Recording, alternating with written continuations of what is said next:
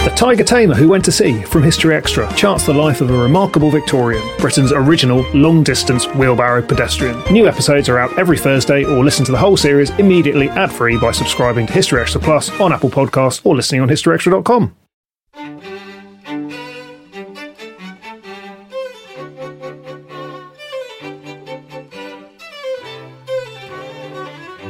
So for early modern people, sleep was very closely linked to death. And actually, if you look at some of the content of bedtime prayers, they look very much like miniature rites of passage. So it's the same formulation of words that you get when people are preparing themselves as they're about to die.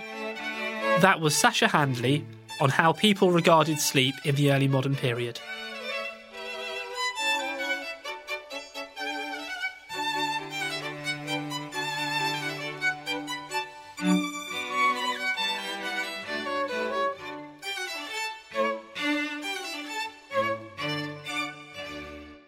You're listening to the History Extra podcast from BBC History Magazine.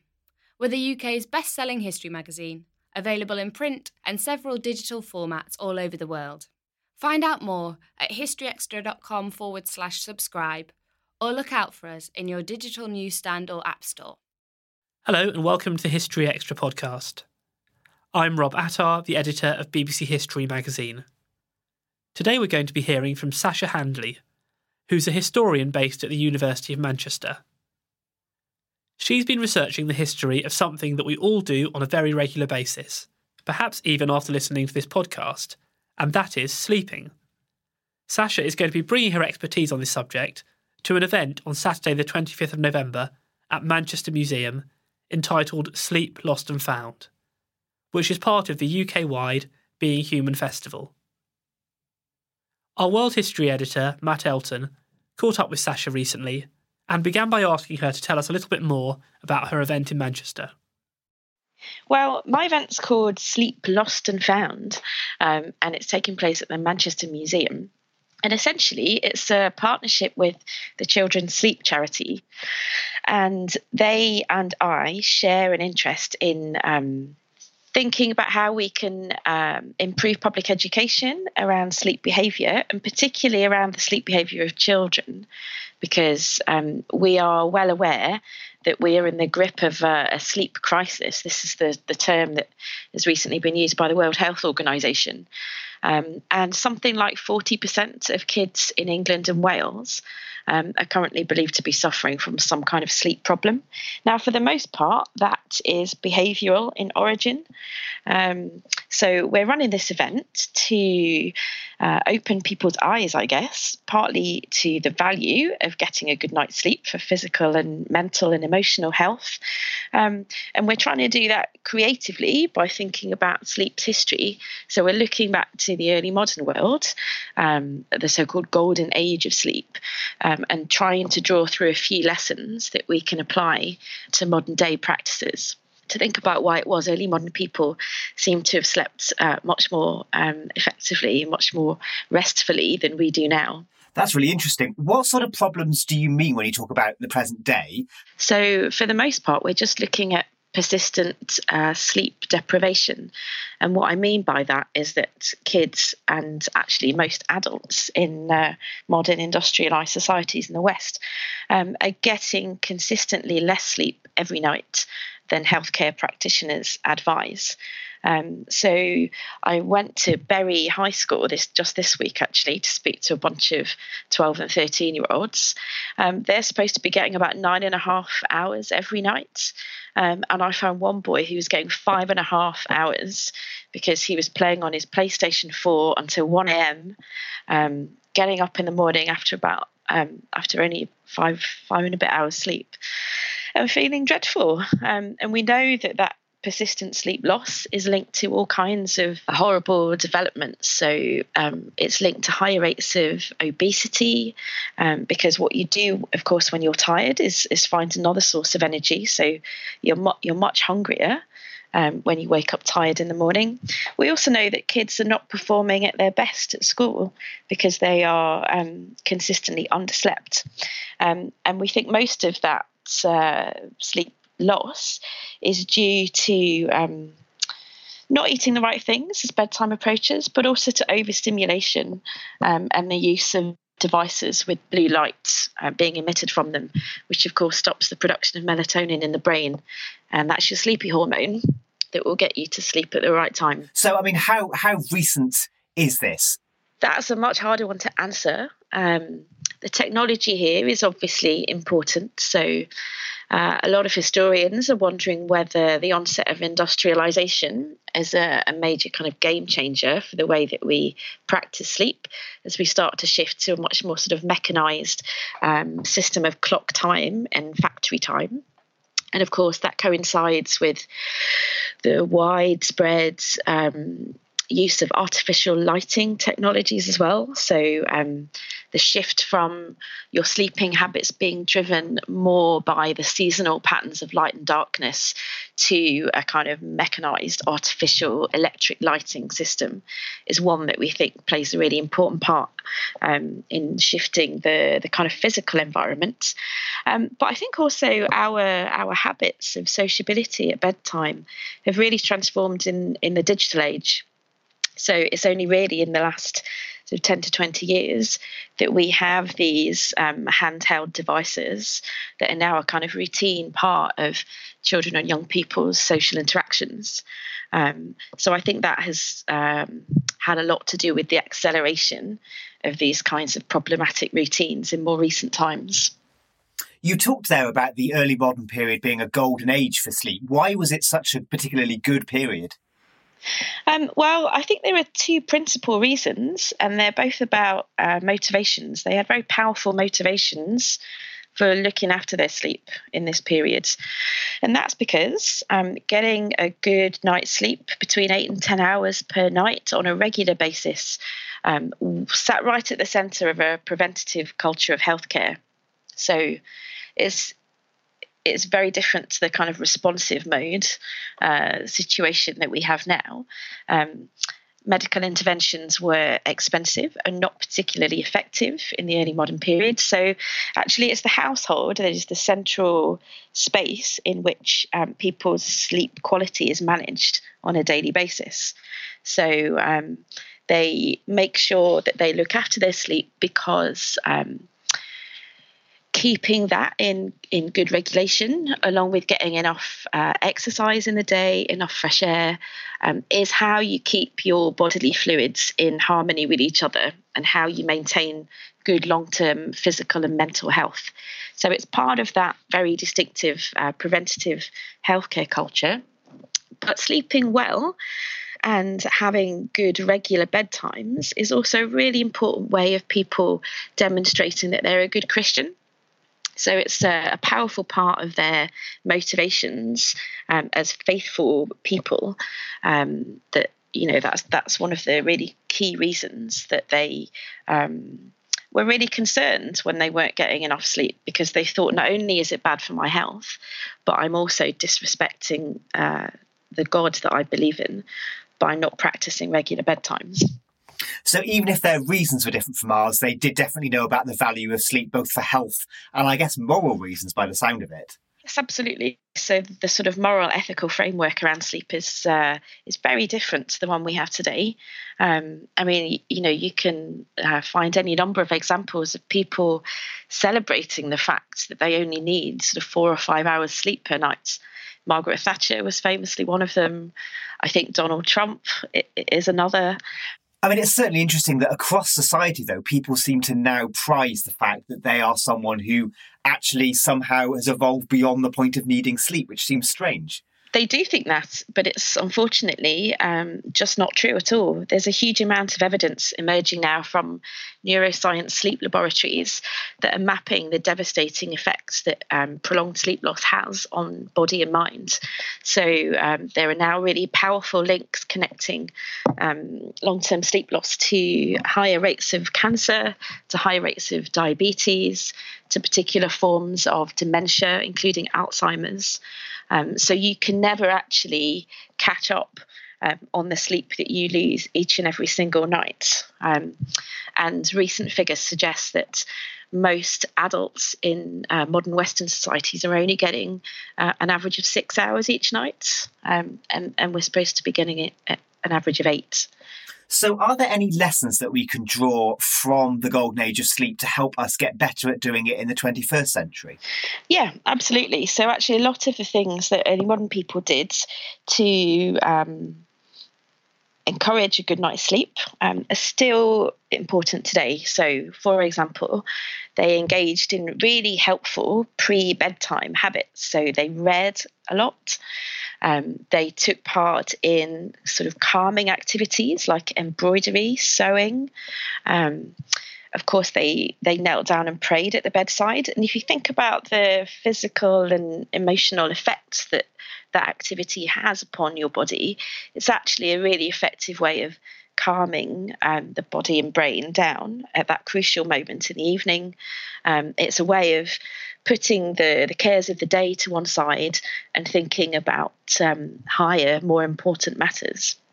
So they did that, but they also made sure that that their diets were well set up to encourage a natural and healthy night's sleep. So they prioritised foods that wouldn't irritate the stomach at night time, and they prioritised ingredients that were thought to have a cooling effect.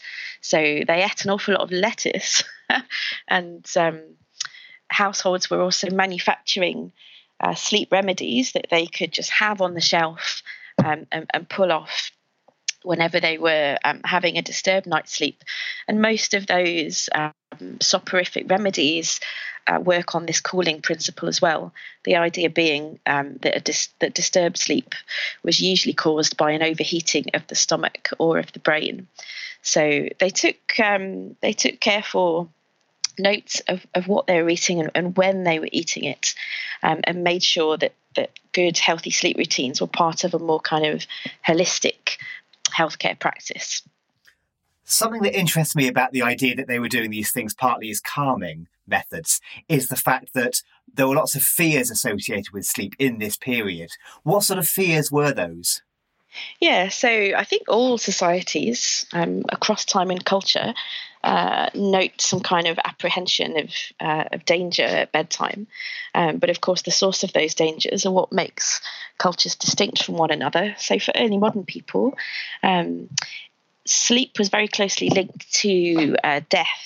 And actually, if you look at some of the content of bedtime prayers, they look very much like miniature rites of passage. So it's the same formulation of words that you get when people are preparing themselves as they're about to die, because there are any number of examples in scripture, which was obviously very well known in those years, and in classical literature, where sleepers were taken in the night, were destroyed by enemies, or indeed their souls were corrupted by the devil.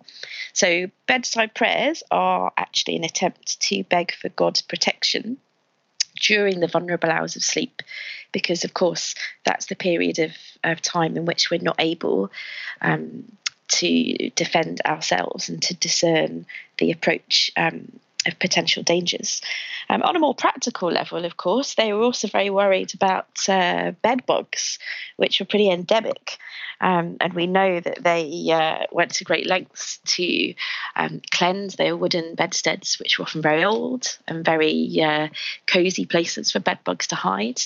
They also used to bathe their faces and hands with things like rose water in order to make sure that the bedbugs didn't come near those exposed parts of the body that weren't covered by the bedclothes.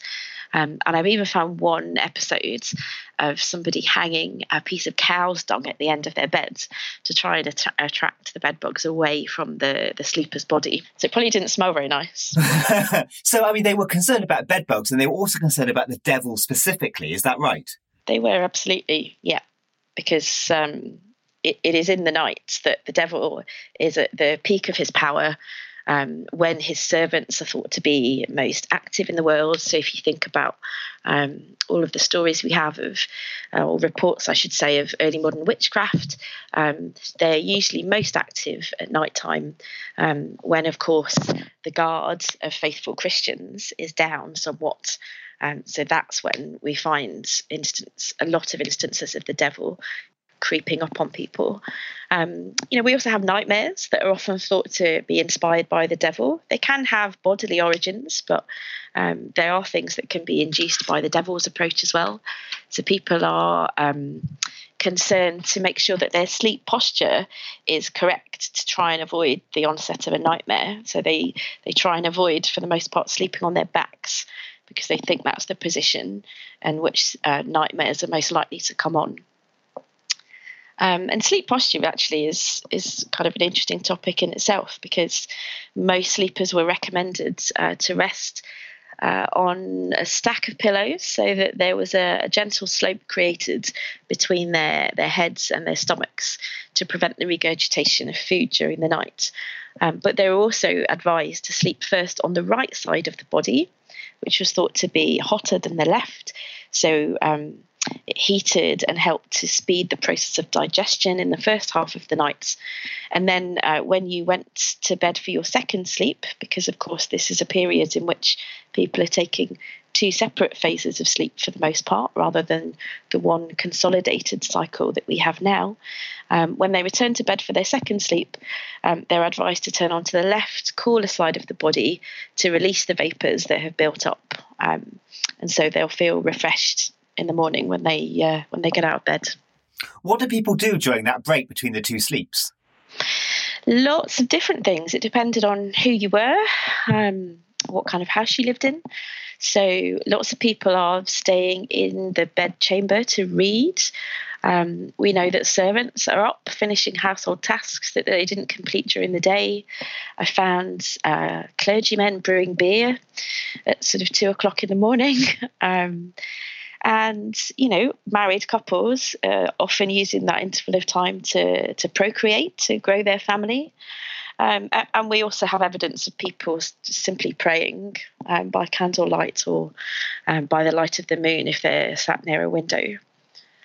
So a big range of things. This episode is brought to you by ZipRecruiter. Daylight saving time is once again upon us, as is the debate about whether it's truly needed or not. But if you're hiring, it really doesn't matter. Because even though it may feel as if your day is longer, it won't help you find qualified candidates any sooner. There's only one way to do that. ZipRecruiter. Once you post your job, ZipRecruiter sends it to 100+ job sites and then uses smart technology to find people with the skills and experience to match the position. So spring forward with ZipRecruiter. 4 out of 5 employers get a quality candidate within the first day. Try it for free at ZipRecruiter.com/extra. That's ZipRecruiter.com/extra. Apple Card is the perfect cashback rewards credit card. Earn up to 3% daily cash back on every purchase every day. Then grow it at 4.50% annual percentage yield when you open a savings account with Apple Card. Visit apple.co/card calculator to see how much you can earn. Apple Card subject to credit approval. Savings available to Apple Card owners subject to eligibility. Savings accounts provided by Goldman Sachs Bank USA, member FDIC. Terms apply. How were ideas about good and bad ways of sleeping transmitted? How do people find out about them? Well, partly, of course, it's generational. And we have lots of household recipe books that are full of soporific sleep remedies that were passed down from family member to family member across many generations. But we also have evidence from people's letters and diaries where they're talking about having conversations with family members and companions. And then, of course, there's a huge amount of cheap printed medical advice which is available on this subject. So if people didn't already know the best way to go about getting a healthy night's sleep, they could simply pay a penny for a ballad or a few pence more for a cheap printed pamphlet, which would give you the basic set of advice principles that I've already mentioned. We opened by talking about children in the 21st century. Were children in this period thought of as being particularly at risk? Yeah, children are, I think, thought to be particularly vulnerable.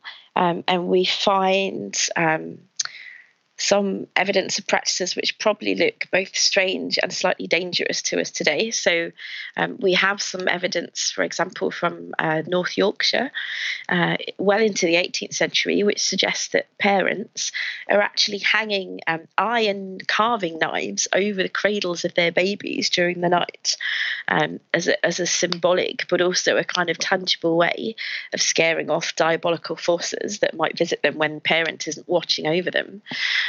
Slightly less frightening than that, though, are putting the child to bed with a piece of coral or some kind of amulets like a wolf's tooth on a neck chain. So those kinds of materials, which were thought to have protective qualities in this period, were often placed close to or near the body of the child when they're in bed at night. Is there anything from this period that you'd like that you think would help people re-understand sleep and I suppose their lives more generally today? I think there are a couple of things, apart from the sort of practical advice about, regulating your diet and making sure you have the right kind of cool environment in which to sleep, which are all sort of embedded within early modern sleep culture as they are today. I think we could take a leaf out of their book in just noticing the degree of control that ordinary people took over their own sleeping lives, if you like. So, there's a propensity today to simply seek out the advice of a medical professional or a kind of drug-based therapy if sleep is going wrong. And actually, it's the advocacy of behavioural change, which I think is, at the root of the shifting sleep culture that we need in our own modern, incredibly busy lives. There are so many pressures that are condensing our sleep into a smaller and smaller space. And I think we need to recognise how important it is for physical and mental health, and also how much power we ourselves should have over sort of guarding its boundaries, as people did in the early modern world. This golden age of sleep you referred to, when did it come to an end, if that's the right way to look at it? Yeah, that's a tough one to know. So my research has ended in the mid-18th century, and I certainly don't think it's over by then.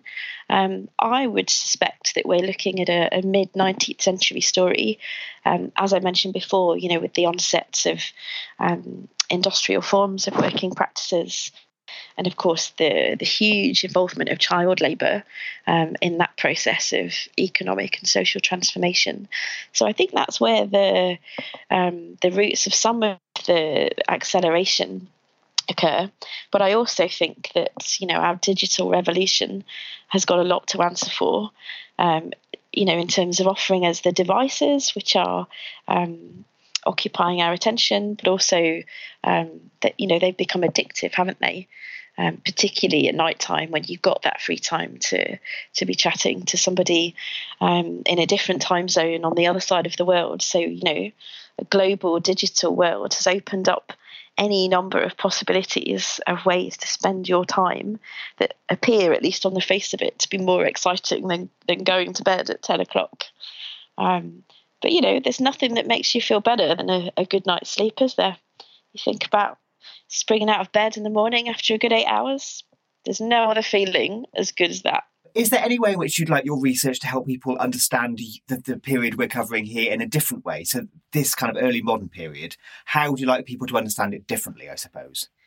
I mean, we know a huge amount about the early modern periods, and it's pretty startling in a way that my book is the first sort of explicit attempt to write a history of its sleeping habits. So there's a lot more to be done, but I think it also opens a nice window onto the kind of daily preoccupations and anxieties of a typical household. So you can get to the kinds of people who don't appear, for example, in legal records, or who haven't left their own sort of individual trace because, they weren't rich enough or important enough or male enough to have cropped up in other sources. So I think, we need to do a lot more of that bottom-up kind of history to really piece together a fuller picture of the sleep culture of this period. But I hope at least that this research will spark lots of future inquiries and perhaps correct some of my assumptions by going into a lot more depth about the kind of contrast, for example, between those who live in the countryside and those who live in towns. There's a huge amount that remains to be done, but it's a step in the right direction. Definitely. I mean, are there any particular mysteries that you'd like to see solved? Well, I think your question about when does the golden age, if we should indeed be calling it that, when does that end and why does that end, is a really important one. So I think that is a crucial question that many people, and not just historians, need to start thinking more seriously about. Absolutely. In terms of other mysteries, are there any other that I would like to be solved? I guess there's a lot more to be done on sleep disorders in this period, which do exist. So we have accounts of sleepwalking, which are quite interesting and really understudied. And we also have a few insomniacs as well, who I really haven't had time to study in depth yet. So it'd be really interesting to see if any of the genetic sleep problems that we have in the modern world were actually present in the early modern world as well.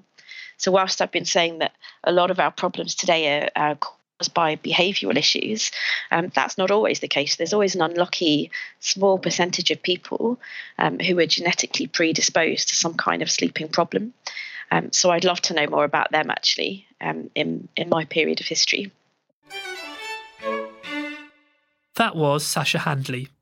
Sleep, Lost and Found takes place at Manchester Museum this Saturday, the 25th of November, from 11 a.m. to 4 p.m. You can find out more details at beinghumanfestival.org. And Sasha's book, entitled Sleep in Early Modern England, is out now, published by Yale University Press. Now, if you're interested in contributing to our understanding of sleep, our sister magazine, BBC Focus, is conducting a research project with Goldsmiths, University of London, looking at the sleep phenomena of exploding head syndrome and sleep paralysis. They're asking people to participate in an online survey on this topic, which is available at sciencefocus.com/big sleep survey.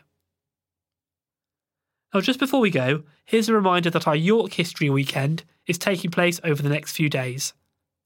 Tickets to some talks will be available at the event, so please do come along if you can. OK, well, that's about it for today, but please do listen in on Monday, when we'll be discussing the hellish world of Victorian hospitals. Thanks for listening to this History Extra podcast, which was produced by Jack Fletcher. Do let us know what you think about this episode by emailing podcast@historyextra.com, and we might read out your messages in future editions. Alternatively, why not keep in touch via Twitter or Facebook, where you'll find us at History Extra.